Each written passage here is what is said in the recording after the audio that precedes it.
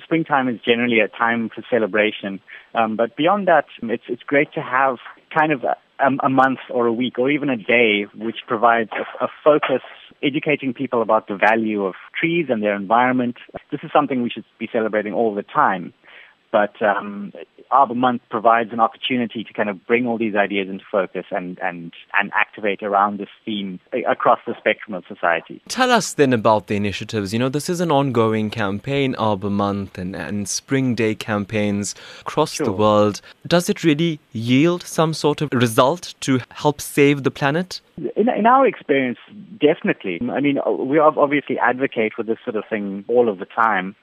But Arbor Month is by far our busiest time of the year. Whether it's urban greening around Cape Town, fundraising for trees, or hosting eco-education at our nursery, it's Greenpop's busiest time of the year, and the time of the year when we get a lot of our work done.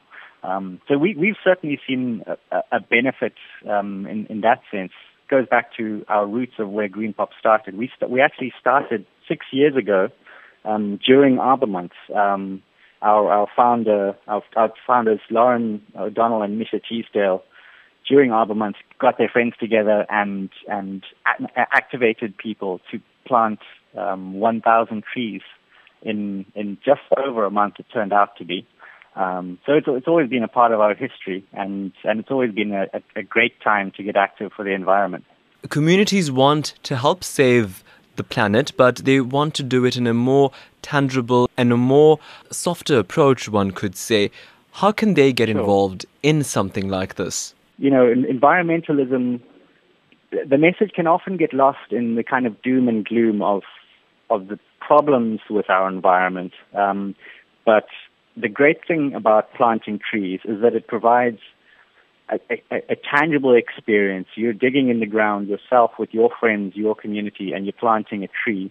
But it also provides a kind of a symbol of hope about the environment, of a kind of more sustainable future. If you plant a tree, it's kind of suggesting that you believe in the future. You're planting a tree which might be fully grown. You might never see it fully grown. You might never taste the fruit of that tree.